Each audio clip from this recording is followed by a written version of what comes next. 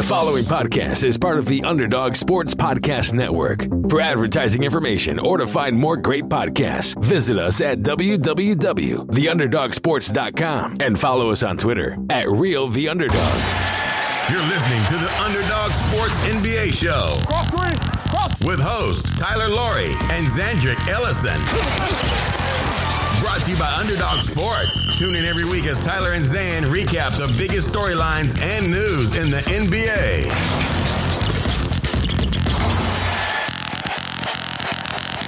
Welcome to episode 275 of the Underdog Sports NBA show. I am Tyler Laurie, and I'm joined as always by my co-host out in LA, Zandrick Ellison. Zan, how are you today? I'm doing well. We had a little all-star break from the last podcast, so now we're picking up preparing for the playoffs, I think, right? I mean, it's over halfway through the season, and it's going to be interesting. Hopefully the seeding will matter, and we'll get the best playoff teams, and I think it's going to be a fun, competitive playoffs. Maybe more so in the West than the East, but still looking at one of the most competitive Western Conference playoffs, I think, in a long time.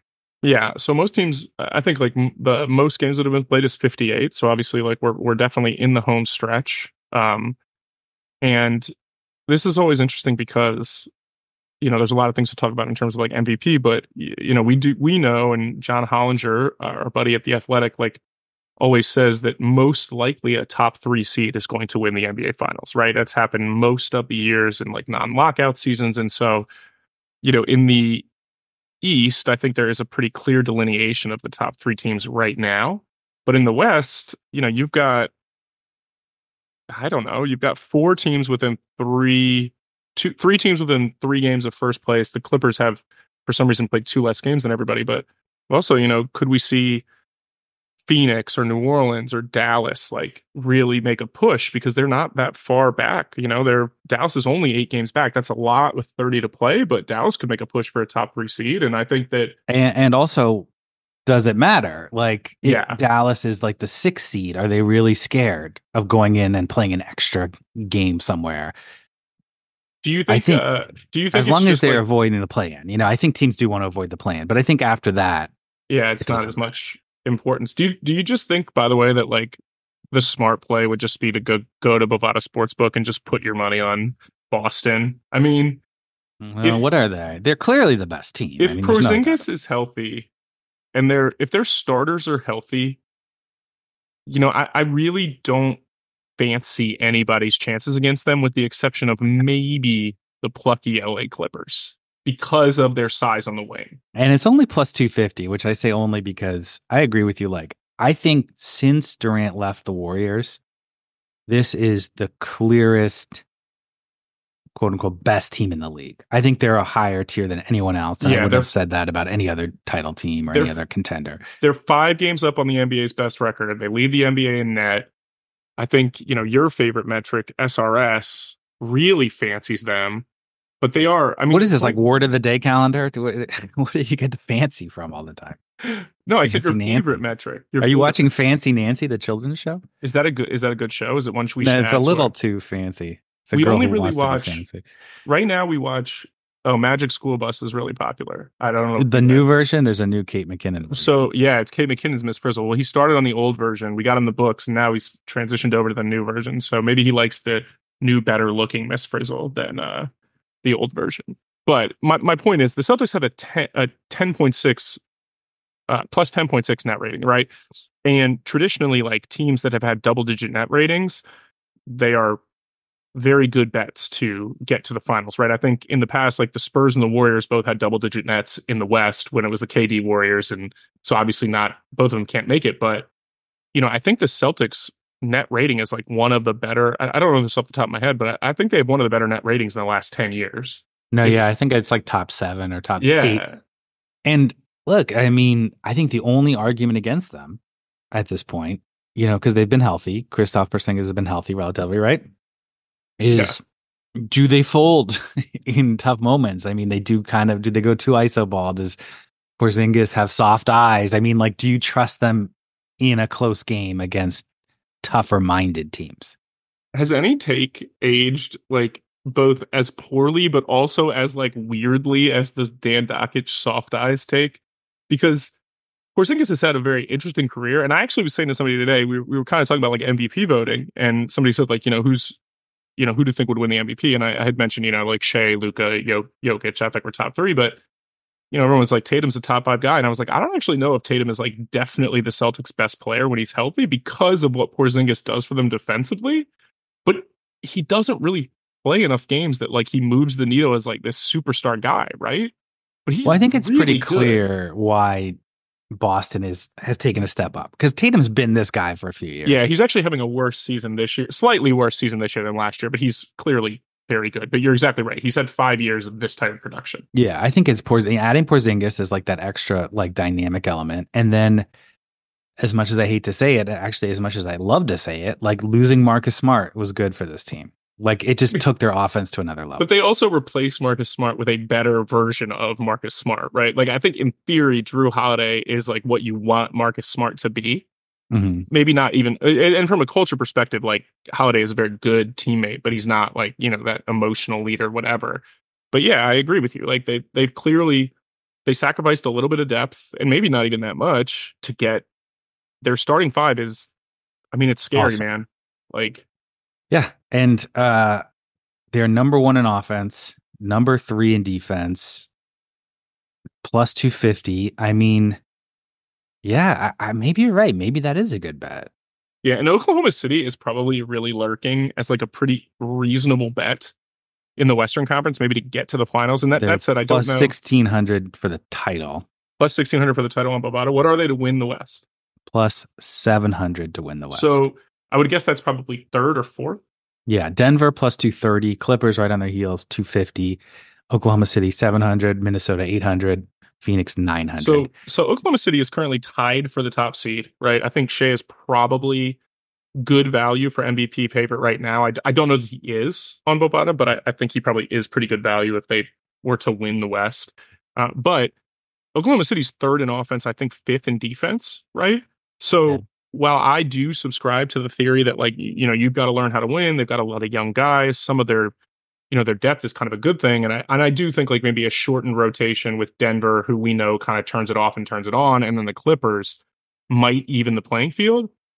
We've got almost 60 games of Oklahoma City being statistically the best team in the West. And so at some point, Zan, we've got to kind of start believing in them, right? And if you're telling me you can get them at I don't totally believe in them. I actually would do, if I had to bet a Western team, I would bet Dallas and at longer odds. They are you would bet Western Dallas? Conference. Dallas 12-1 to win the West. I don't know if I'd bet that, but I just think I don't know. They have the highest upside. I just think Luka, I'd have to think long and hard about whether or not I'd vote for him for MVP, honestly. Like, we always thought he'd have one season where he just shot better from 3 and like his stats would just be like to the moon.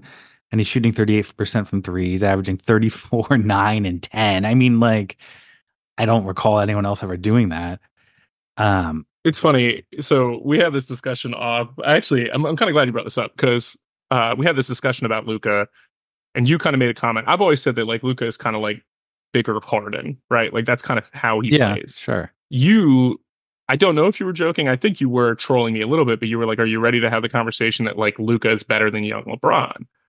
And so I sent you a screenshot of Luka's offensive numbers per 100 possessions versus LeBron's, and Luka's stats are bigger. However, if you use all like the nerd stats, like your VORP, your box plus minus, your PER, all that stuff, it's much lower than LeBron's because LeBron was doing it in like a different era. But what Luka is currently doing, like, it's hard to argue against Jokic as the best player in the NBA. And given what Embiid did in the 30-ish games that he played, like, it's hard to probably put Luka ahead of him as well. But like, I think Luka is like pretty clearly the best offensive player in the NBA right now. Well, consider this. Shea, your guy, you touted for MVP. Luka is averaging 3 more points a game, 34 to 31. He's averaging 3 more rebounds a game, and he's averaging 3 more assists a game. Okay. So you could say Shea has a better team, better record. Maybe he deserves MVP. I have a hard time voting for somebody for MVP if they're like out, gunned in pretty much every category. Shea's a little more efficient inside. Can I ask you a question though? Like, does Oklahoma City really have a better team? It's a great question.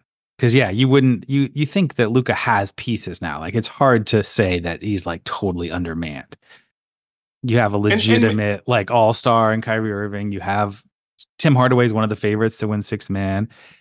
And then now they have some big guys too, PJ Washington, Gafford. They have a pretty decent team now. But that's why I'm saying they might win the title, because I think they have a good enough team. They definitely have gotten better, I think, since the All-Star break. But also, I will say this, like, Luka's second in the league in minutes per game, right? I think he's playing, I'd have to look.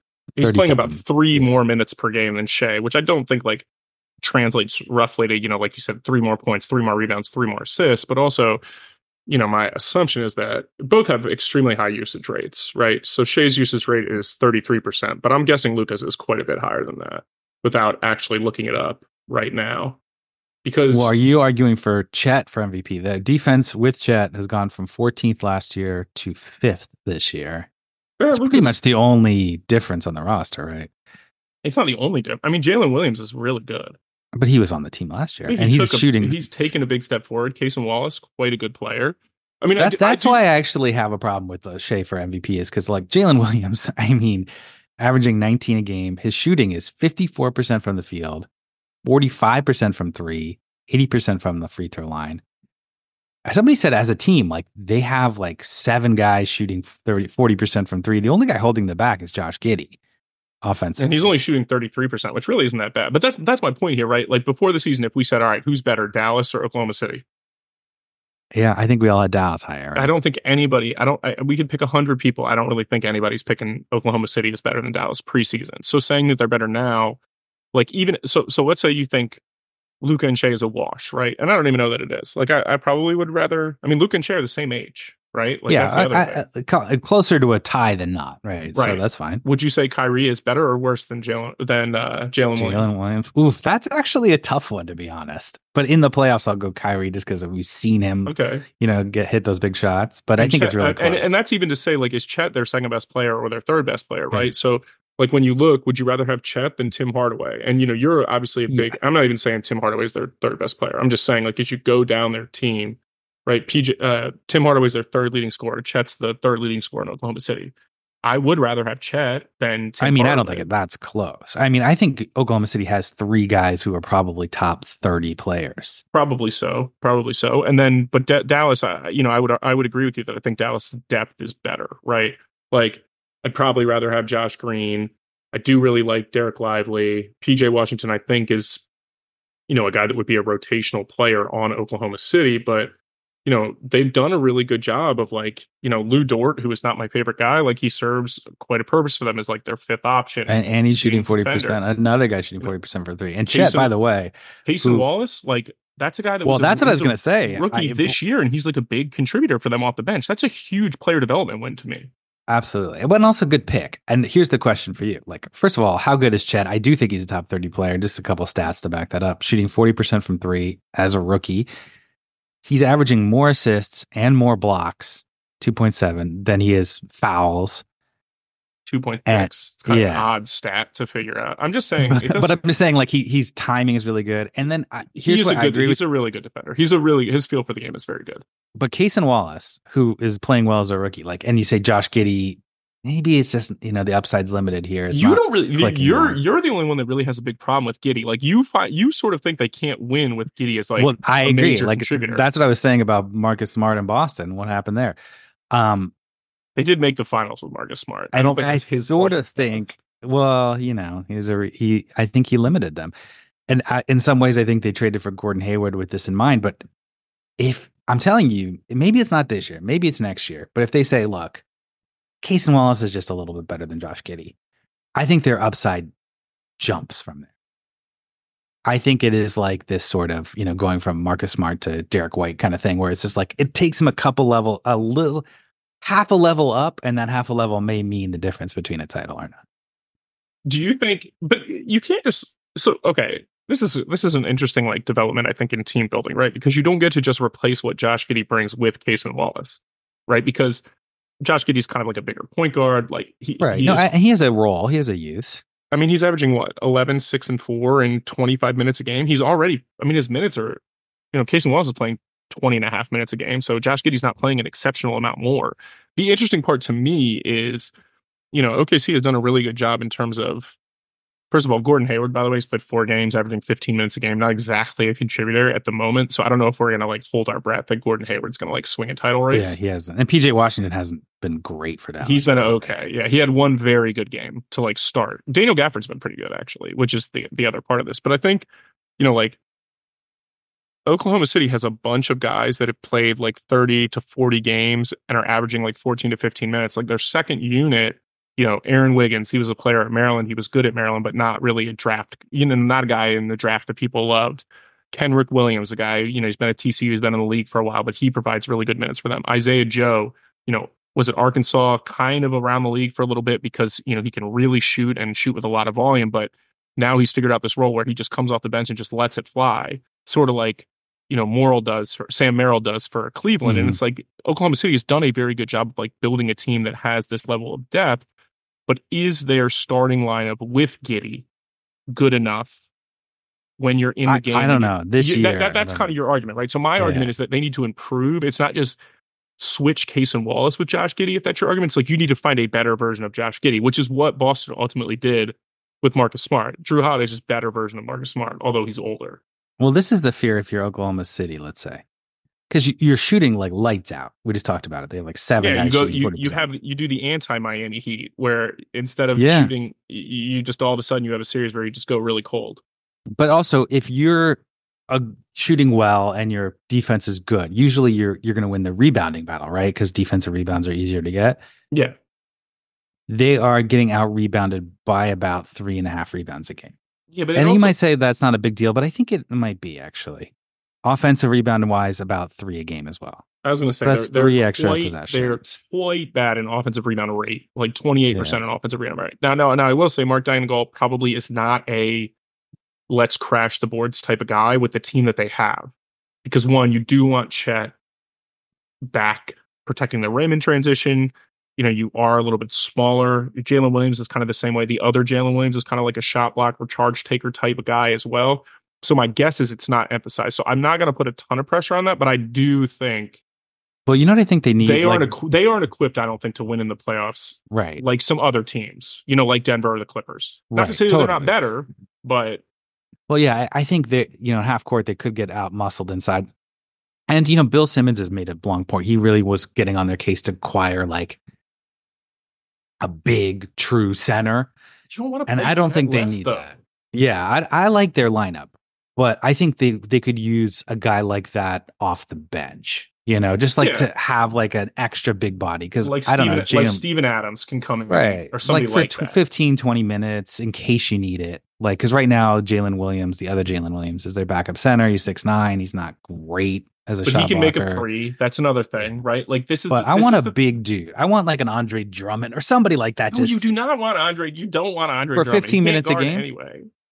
Or somebody. No, you know who they want. Who makes a lot of sense for them, and obviously he's not an available guy, but 2 of your favorite prospects, 2 prospects you really fancied, or players you really fancy in the NBA. Yeah. You love Zubac, and you also really liked Isaiah Hartenstein. And those 2 guys as backup bigs on this team would make a ton of sense. It's huge. Now, I mean, Hartenstein they're not available, right? No. I'm not. I'm just saying, as a backup, Hartenstein, if he was on this team right now, I would think they were entitled contender. Because of a backup big? Because of a backup big. Is there another guy like that available? I don't know. Well, not the trade deadline's over. And I know, but that level. Who's the new Isaiah Hartenstein? Who's the next Isaiah? I mean, that was the guy that Willie Hernan Gomez. I doubt that. Maybe Bo Cruz. Bo Cruz. We got to go find Bo Cruz. But this is and so that's what I'll say. I do one of the things that Oklahoma City is doing is I do think as they build their team, you have to be skilled in a lot of different ways, right? So. They have Chet, who's a very unique player. Not very unique. He's unique in his own right. He's kind of like Miles Turner, but he's better at the rim. He's probably a better shooter. And so I think that they have Jalen Williams because they want their offense to run similarly when Chet is out of the game. Because that's the hardest thing to do is when you build your specific skill set around certain guys. Oklahoma City almost has to do what Denver does, right? Where they just try to outscore people as much as possible with their starting five in the game. And then when they go out, they're like, all right, we got to hold on. Yeah, if And you have 5 shooters out there, or even like 5 threats, everyone's quick. Chet's like an X factor. Yeah, I mean they're a nightmare to play probably. I mean, they are shooting 40% from 3 as a team. That is how about this? Exceptional number. To my earlier point about competitiveness in the West. So let's say Oklahoma City is the 1 seed and Dallas is the 8 seed. This is all very possible. I think that's close to an even series, or at least closer to an even series than any other one. I would be really excited to watch Oklahoma City against Dallas. I'd be very excited to watch Minnesota against Dallas. I'd be very excited to watch Dallas against anybody. Here are the series that I think wouldn't be exciting. You ready for this? Yeah. Denver against Sacramento.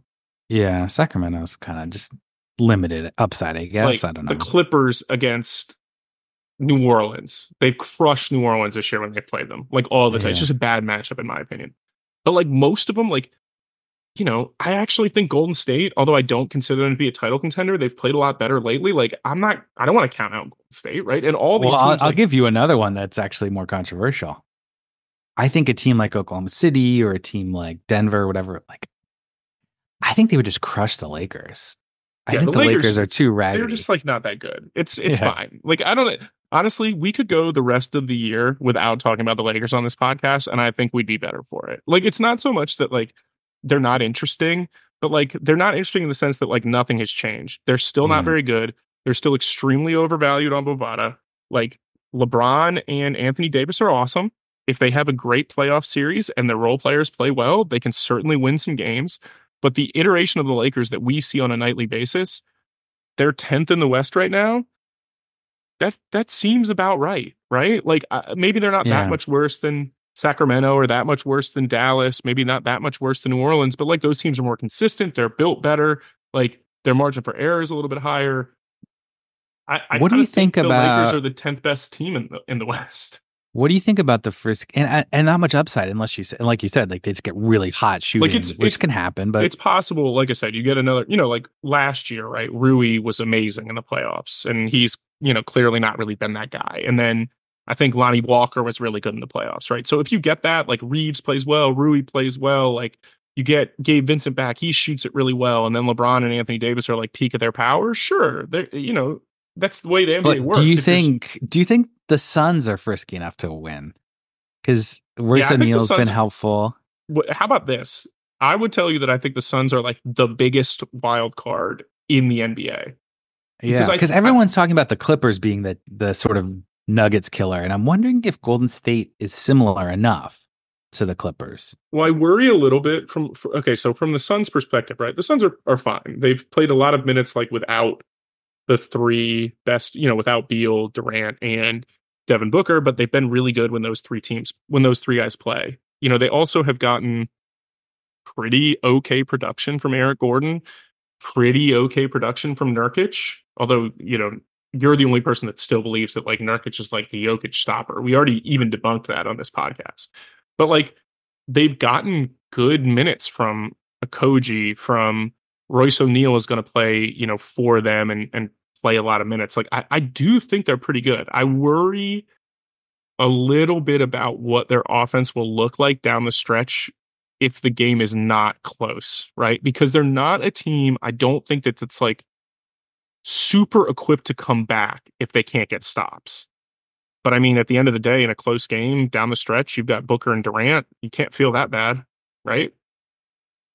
Yeah. And, you know, he has this, you can go small without being undersized, right? I wonder if you could play Durant at, you know, against Oklahoma City. Like, let's go Durant at center and just freaking let's try to outshoot him. I mean, the other thing is like they really get to the foul line too, which is something that you don't know if like that's going to happen as much in the playoffs. But like we've always kind of criticized Durant, where like he could just score whenever he wanted, he could shoot it better. Like Booker, big mid range guy, but like this team does get to the foul line. Like they have the floor spaced enough where they can generate offense when they're not making shots, and like that's a big deal to me. And they never turn the ball over. Like they just, you don't expect them to like play sloppy because the only 3 guys really touch the ball a ton. So Well, like, I'll tell you what. Like, all we're talking about the West. This is going to solidify my point. This is my hot take. they still don't of the shoot day. enough. They don't shoot enough threes, by the way. That's the same deal as always with the Durant team. Great 2 Okay, point shooting. do you team, want my don't hot shoot enough take threes. of the day? Yeah, can you tell me real quick what Phoenix's odds to win the title are on Bovada? Yeah, Because sure. maybe I've talked myself into that. I'm talking to myself and all these teams. 9-1 to win the West, and then to win it all would be 16-1. That seems fair, to be honest. I don't know if it's They have worse odds. They have better odds to win the title than Oklahoma City. 16-1, dead even. 16-1, 16. That seems insane. I don't know. That's a lot of respect for Durant, which I think is probably reasonable. But we're talking about how, can Oklahoma City win the title? Could Clippers obviously can Phoenix, can Dallas even? This is my bold statement. After watching a little deep dive on Denver this week, I do not think Denver is going to win the title again. Yeah, I mean, you said, well, you think that's not a hot take? You said, and I quote, "I would take the field against Denver." I'll take I would the field take in the the field West. against any one specific team. Maybe I could flip a coin on Boston because I think Boston's that good. But like, yeah, and again, in general, if you think the field versus Boston's close, Boston plus 250 again, maybe that's what I'm saying. That's exactly right. Like, you're supposed to take Boston 40% of the time, or whatever. Like, but this isn't the KD Warriors, right? Like, no, I know, but I think people are just kind of good, penciling in Boston and Denver's clearly the next best team. But I mean, I don't know that. What I think's clearly the next best team. This is what scares me about Denver. Two things.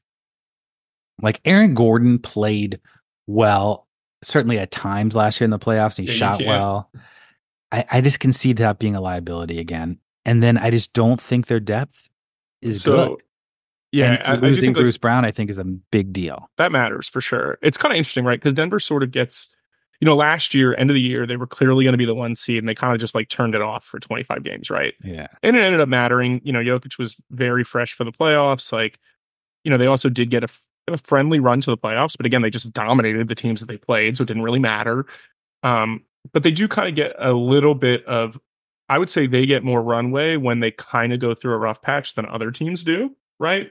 Like, for example, you've been enjoying the Bucks losing games with Doc Rivers. Now they've won 3 straight. You play Charlotte every night, you might win a lot of games. But, when we see the Bucks lose 2 or 3 in a row, it's always like, oh man, what's wrong with the Bucks? If we see Denver lose 2 or 3 in a row, it's like, Denver's resting. They're in first year. Like, right. And so I think they're getting too much of the benefit of the doubt, because I think some of the problems, look, and just watching Jokic, like, obviously he's a great player, MVP, whatever. Like, I don't know, man. Like, Giannis had that label where it's like Giannis can't win in the playoffs, and then he wins, and then that kind of goes away. But a lot of the same issues that were before the title have popped up after. Well, I mean, he had like a back injury last year. Like, I'm not ready to like say Giannis can't win in the playoffs because he obviously won in the playoffs. Right, that's what I'm saying. But like, same with Jokic. Like, I think some of the criticism of him before the title might pop up again, because I'm just like watching him guard in the perimeter, and he's just struggling. He's like racing back and forth. And I think like a team that like Boston that can legitimately stretch 1 through 5, I think that's a tough matchup for this team. And depth matters less in the playoffs, right? We all think that, but they're talking about, your 7th, 8th, 9th guy. Like, you need a 6th guy. I don't think they have that. You don't believe in Reggie Jackson? I don't believe in Reggie Jackson. Peyton Watson might end up being a guy in the playoffs that like people are like, man, this guy's actually pretty good because he can cut, he can defend. He's not really a jump shooter, but he's okay. Like, do you trust Christian Brown yet? He's had moments, but still, I'm not totally sold. I don't really trust Christian Brown. Here's the thing, and I don't want to steal this take, but I very much enjoy listening to Kevin Garnett pontificate about basketball. But he and Paul Pierce are talking or whatever, and their point is a very simple one that I think is very good. If Aaron Gordon plays well, you can't really beat the Nuggets. That's basically it. And so that's fair. What is your plan to stop Aaron Gordon? Because they need that production from him. And again, I don't think it's fair. We know Jamal Murray has shin splints. Like, we know that they're trying to manage that. He's been sitting out, and playoff Jamal Murray, just like playoff Jimmy Butler, does seem to be a real thing. As much as I don't like stuff like that, it does seem like he goes up a notch in the playoffs. So maybe he is in cruise control. But, Jamal Murray this year, he's averaging 20 points a game. Like, he's shooting it well from 3, but like, we're not seeing Jamal Murray, that 26 and 10 guy. Are we so sure that he's going to get there? Because you're right. they need more production, but where's it coming from? And that's Well, the and thing. yeah, Jamal Murray is good for what he is, but like, is he much different than Kyrie Irving? Like, who is there? Is there Yeah, I'd rather actually have any Jamal different? Murray You than would? I don't Kyrie. know. I think they're similar.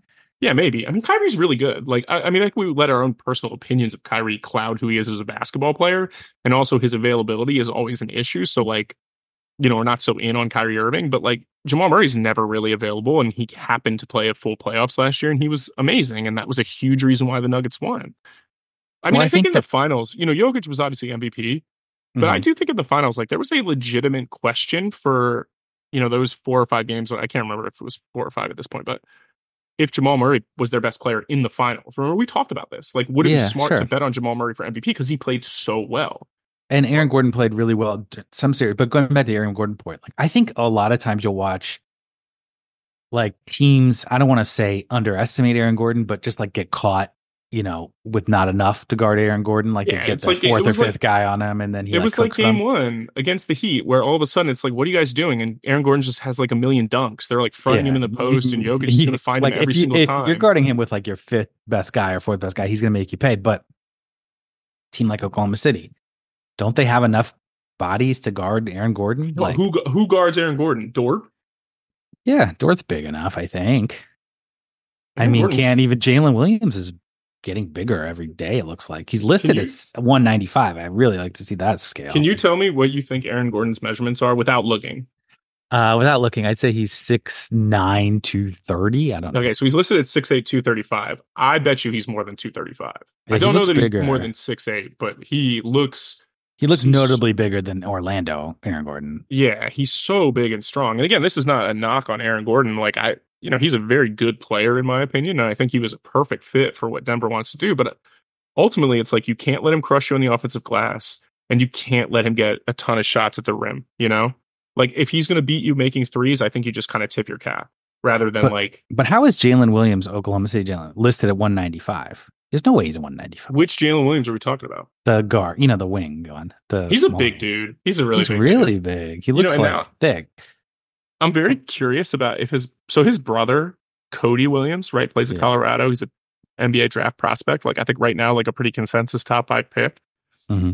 Do you think that, like, you have to think about Jalen Williams' physical trajectory, right, and be like, hey, man, if he projects this way, like, and Cody Williams is already a little bit more skilled at the same age, like, don't you want to bet on Cody Williams because genetically you'd assume that he would be able to fill out the same way Jalen Williams has?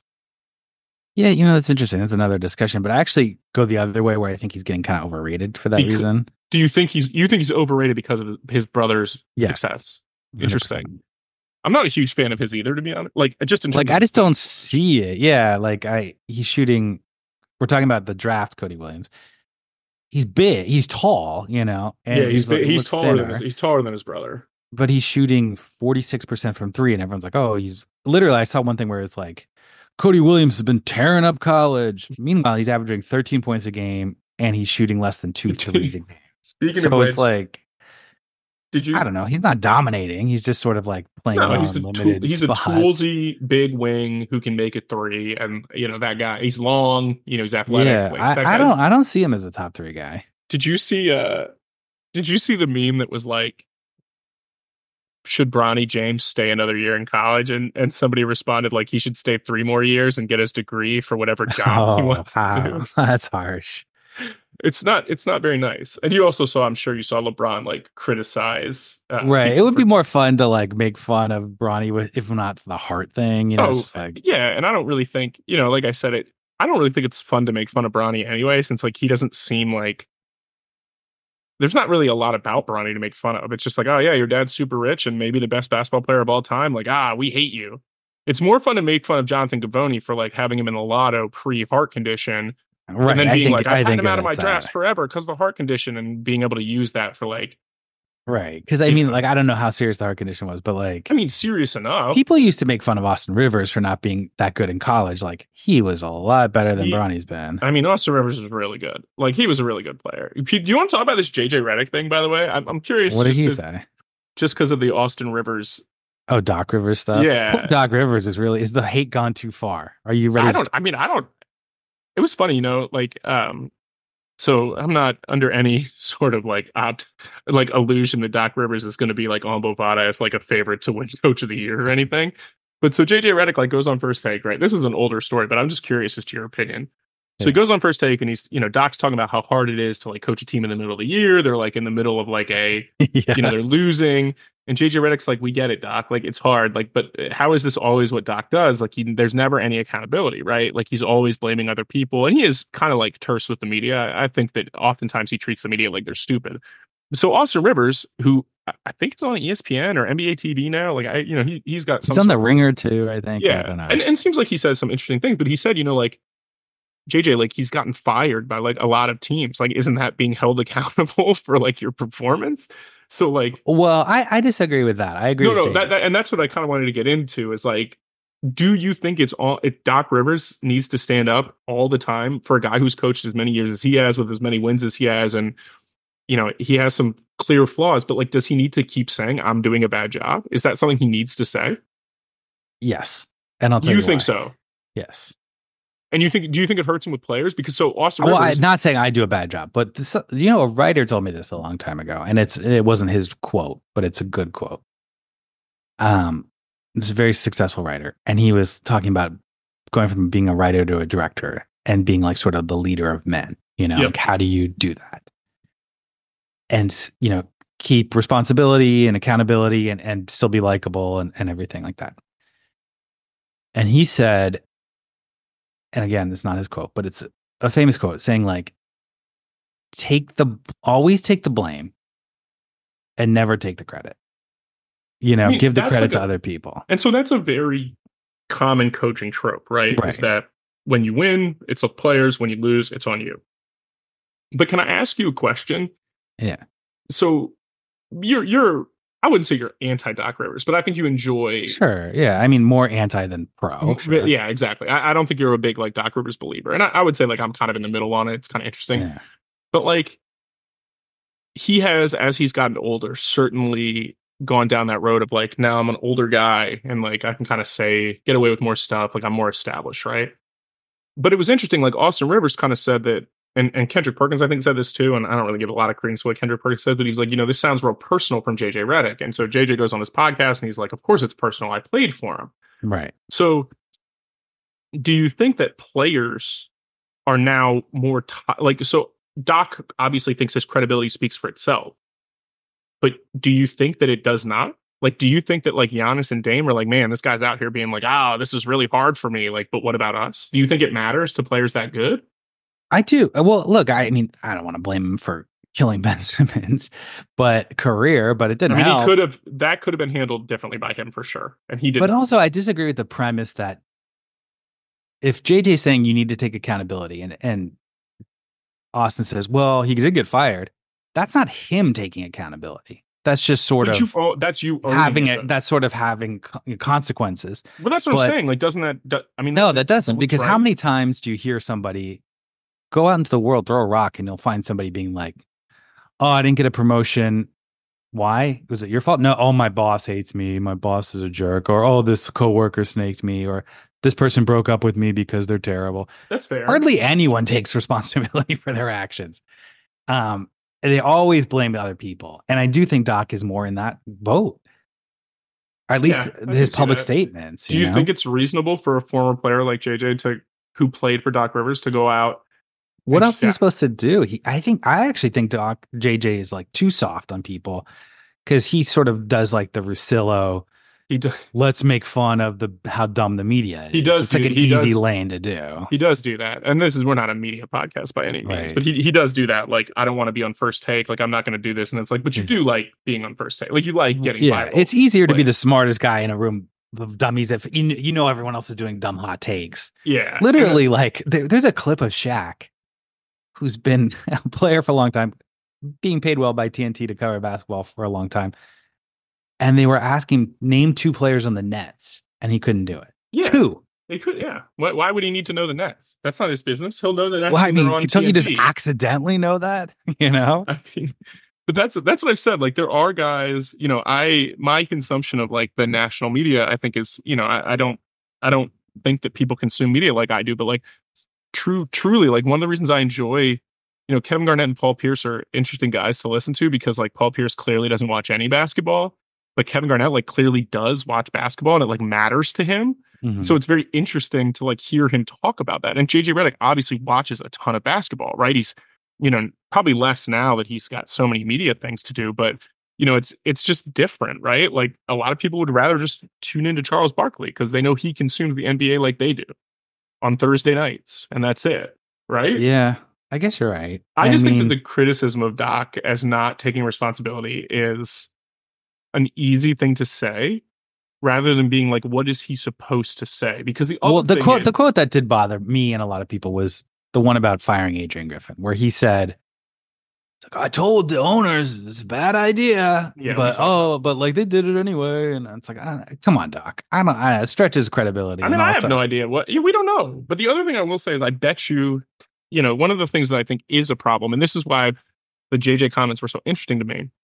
I do think players and coaches tend to want to keep things in-house, right? Mm-hmm. So I think it's easy for Doc to just give these like blanket canned statements. And then, behind the scenes, perhaps he's addressing things differently. And so my thought process is like, does JJ know that he also does not take any ownership, like when he's on the practice court or in games when he makes mistakes? Like, because I have heard coaches, for people I've worked for in the locker room be like, man, I did a terrible job tonight. I'm sorry, guys. Like, we'll be better. Like, I'll be better. And then they go to post game and they don't say that. Like, so yeah, that and also was like, I was curious about like, well, you know what? And I don't even care that much about the media. I do think players care if the coach is throwing them under the bus, certainly. Yeah, but I mean, it's more like action. If you pull a Rick Pitino, it's a little bit different. Like when but you I go think out, it's you just more talk about how all your action players suck.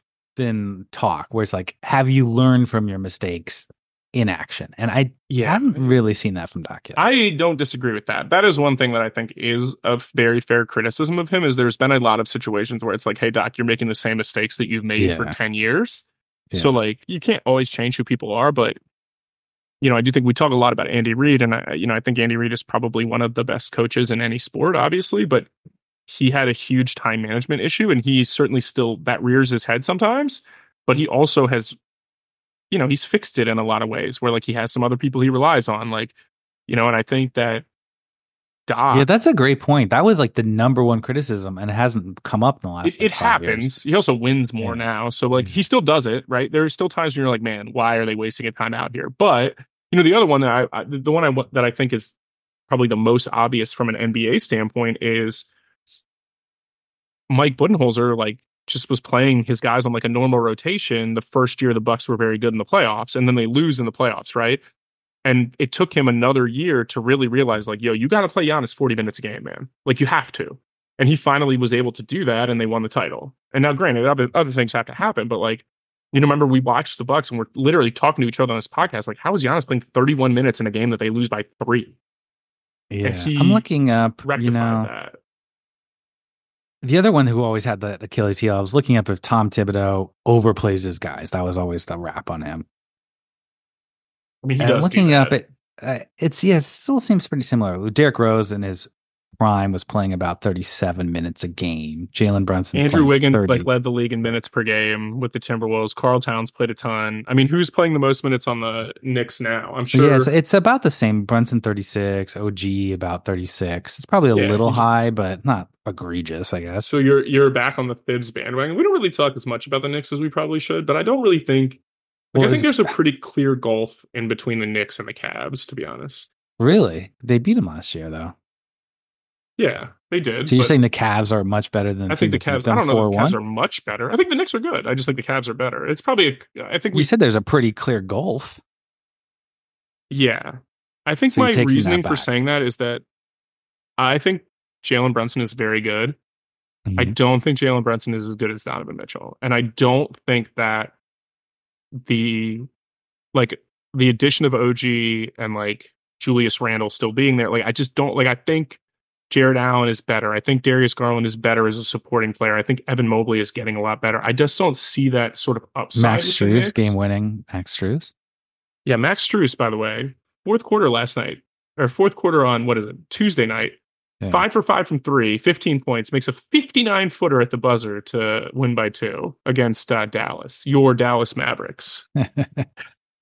Yeah, I think they're both good, and I think honestly they both might be better than Milwaukee. So you think that? I don't think that. Truly, I don't think that. I mean, it's possible. Did you see there was a quote, like, not to rip on these quotes, but there's a quote from Damian Lillard saying he's not personally. He's like, I just really kind of miserable in Milwaukee. I don't do anything. I just sit at home, watch. He said watch boxing videos online. Like he doesn't have. Dude, I can't. Like you kind of did this to yourself. Man. Isn't this Dame's personality though? That he in basketball season, that's all he does. He just works out in silence. But he's also getting divorced, right? Oh, is he really? I didn't know that. That's I think he got divorced.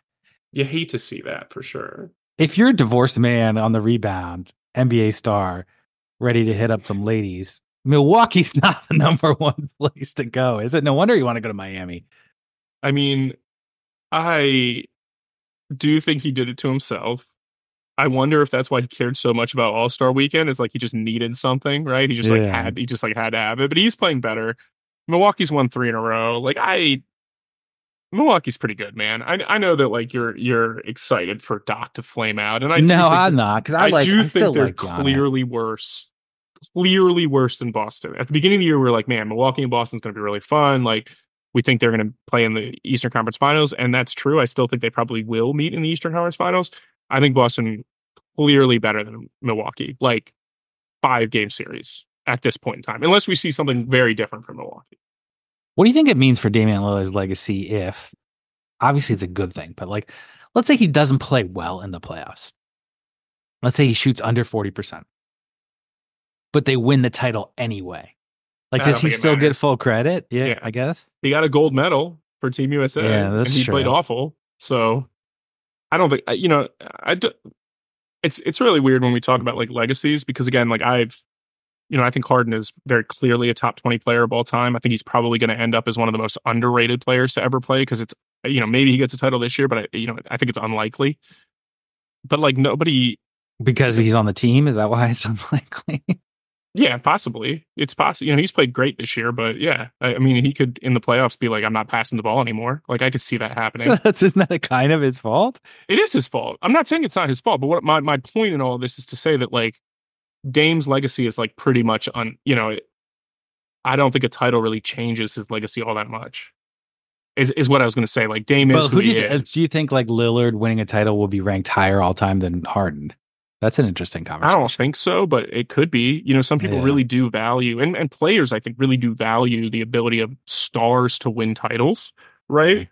And so, I think it's possible. Who were we talking about this? We were talking about this with like Chris Jones, I think, where his counting stats as a DT are not good enough to make the Hall of Fame, but he's got 3 titles. He's clearly been the best defensive player on the Chiefs. Like he's probably a no doubt about a Hall of Famer, even though there's players that have been better than him over a longer period of time. It is hard though when you're like talking about the NBA. If you're not the number one option, how much credit do you get for a title? And that's my point. Is like Dame may be the reason they win the title, but if they lose, it's probably not going to be his fault either, right? You know, it's funny. I was listening to a quote from the NFL, another cross comparison. McCole Hardman. Do you remember him? He's on the Chiefs still. What do you mean? Do I remember him? He just he's still a winning around. Touchdown in the Super Bowl. Right. So he's like a little speedster. He was on the Chiefs. He signs a big deal to go to the Jets because they needed a receiver. They cut him. He goes back. He goes back to the Chiefs. He was complaining about the Jets because they were like, the Aaron Rodgers show, and they're kind of bossing him around and telling him what to do. And he's like, guys, like, I'm a champion. I've won 2 Super Bowls. I've been to 4 Super Bowls. It's like, I don't know. Have you, Hardman? I know he just won the title again. I mean, he did. But like, how much credit does he get for that? And he didn't even play. He didn't play last year because he like almost died. He had like a groin injury, and like he got infected. Like, so he didn't even play in the playoffs last year or play in the Super Bowl. Yeah, it's like what makes a champion? Like how much they do that ring share stat. Where I think they split up how much credit you get for actually winning the title. I think that's interesting. So how much credit does Patrick Mahomes get, and how much credit does McCole Hardman get on this past year's title, do you think? Yeah, I would say Mahomes 30% credit and Hardman McCole Hardman 1%, 2%, 3%. Yeah. Like that's my point. Like you just asked me if I knew who he was. Like he didn't just catch the winning touchdown in the Super Bowl, which you go down in history for that, right? But I mean, I do think there is something to be said for being part of a winning culture. But I don't know how much it means in the NBA, because so much of being part of like a winning culture is just having the best player. And then also the thing I don't like about the rings culture too is like seemingly means more to win one title than it does to make 5 NBA finals. You know, like it's almost like making the finals is just like meaningless. That's why the LeBron thing is insane, because like, and I'm not arguing that LeBron is better than Jordan or worse than Jordan, but like in the Eastern Conference, LeBron was in the finals every year, basically. Like he made the NBA finals like what, 9 straight years or something? Or yeah. I don't think it was 9 straight, but he made the conference finals 9 straight years. Like maybe it was 9 straight years. No. I want to look up Hall of Fame probability, like see which of these guys really needs it, because Lillard's going to make it either way. Harden's is 100%. I looked it up yesterday for some reason. I don't know why. I wanted to like send it to you and like troll you that it was 100%. But like Harden, Westbrook, and Lillard, I'm quite sure are all 100%. Maybe Lillard's like 98%. Yeah. Let's see who the borderline guys are, though, because people were talking about, Blake Griffin, DeMar DeRozan. I saw that recently. Okay, so Lillard is 98.7%. Yeah, the guys who are currently listed. Russell Westbrook, 99.93%. Tell me if you disagree. Who the first guy you think is actually borderline? These are active players. LeBron, 100%. Durant, 100%. Paul, 100%. Curry, 100%. Harden, 99.999. Westbrook, 99.9. The first one I think is Lowry. Lowry's 85.7. Well, let's just make sure in case people are counting at home. Anthony Davis, 99.6. That's higher than I would think. Paul George being 98% is quite high, I think. Yeah, Giannis 98.8, Lillard 98.8, George 97.8, Jokic 96. I think he could retire. Jokic is 100. Jokic is 100. If Irving, Jokic never 93. played another game, if Jokic never played another basketball game after this year, he would make the Hall of Fame. Yeah, I think you're right, because Kyrie at 93 and Lowry at 86 is very ring dependent, I think, right? I'm actually quite surprised that Kawhi Leonard is lower than Kyrie. I mean, he has multiple finals MVPs. I understand. I think Kawhi Leonard is 100% to make the Hall of Fame. I agree with you. But like Lowry and Irving take away the titles. I don't think they make it. Maybe like Kyrie. Yeah, I don't know, honestly. Draymond Green, 77%. That seems low to me. He's almost certainly getting in the Hall of Fame. Love at 73 seems high. Maybe? I don't know. Jimmy Butler, 73. Klay Thompson, 70%. That's about 30% too low. He is 100% making the Hall of Fame. Embiid will make it, probably, right? 66. Here's the real borderline ones. Blake Griffin, 55. Not getting. Blake Griffin is not getting in.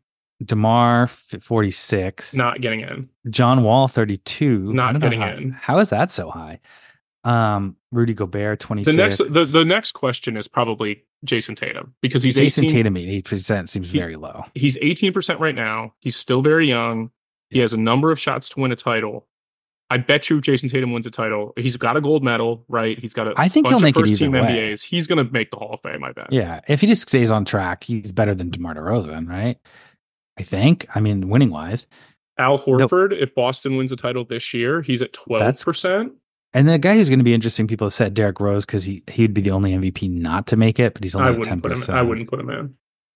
DeAndre Jordan, 3%. That'll be an interesting boat, I guess. Yeah, because he won a Defensive Player of the Year, right? So, is that why? And Booker only 2%. I think that's low. See, those guys like Booker and Bradley Beal being that low, like let's say they do win a title this year, like that probably takes them to 45 or 50%. But why is Booker so low? Because Booker's made 4 All-Star teams. Points per game has been around 28.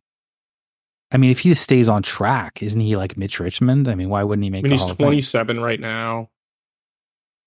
I don't know how they he only has one All-NBA team, and that matters. Mitch Richmond had a bunch of All-NBA teams. I think it's too low, though. I think he'll make it. Well, what about your guy, Chris Middleton? He's got a title. Again, Bam Adebayo, again, there are some guys down here that I think just don't have a chance. Like, all right, what is Victor's? Obviously, this is like cumulative, so they don't project. But Victor's is currently 0. But when he wins Rookie of the Year, he'll be on. But what will you project? Looking ahead, because they don't project ahead. What would I don't think I would ever project somebody to be more than like 5%.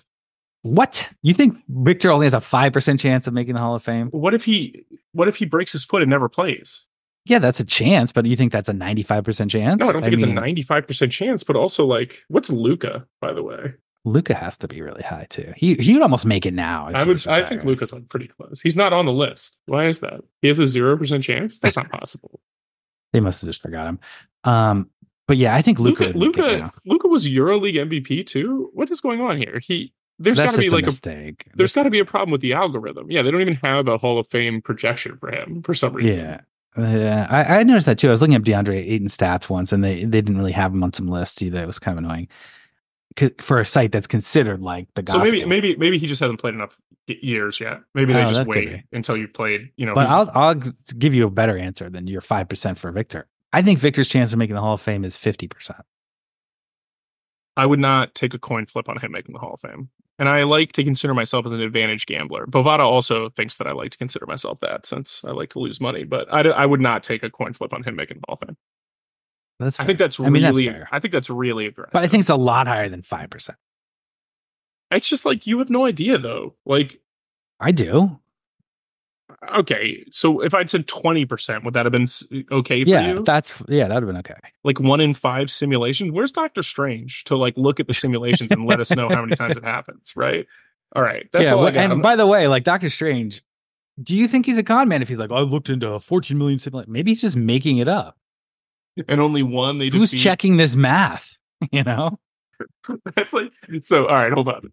Avengers, right? So Endgame, this is the scene we're referencing, where he's like looking into the future for how they fight what's the guy's name? Thanos, yeah.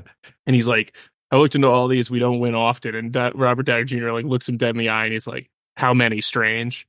And he just says one.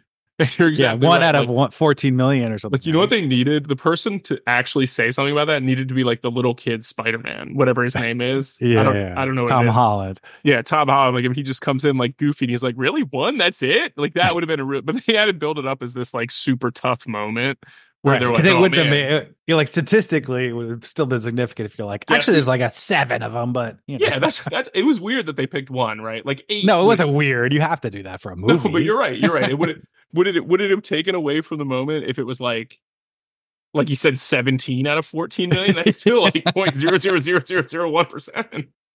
That's funny. All right, that's fine. We'll see if we can tap Dr. Strange for Victor's Hall of Fame probability. But that's it for us this week. You can find him on Twitter and X and Reddit at Zan_Ellison. You can email the show ZandrickEllison@gmail.com, and we'll be back next week. As always, Zan, it's a pleasure.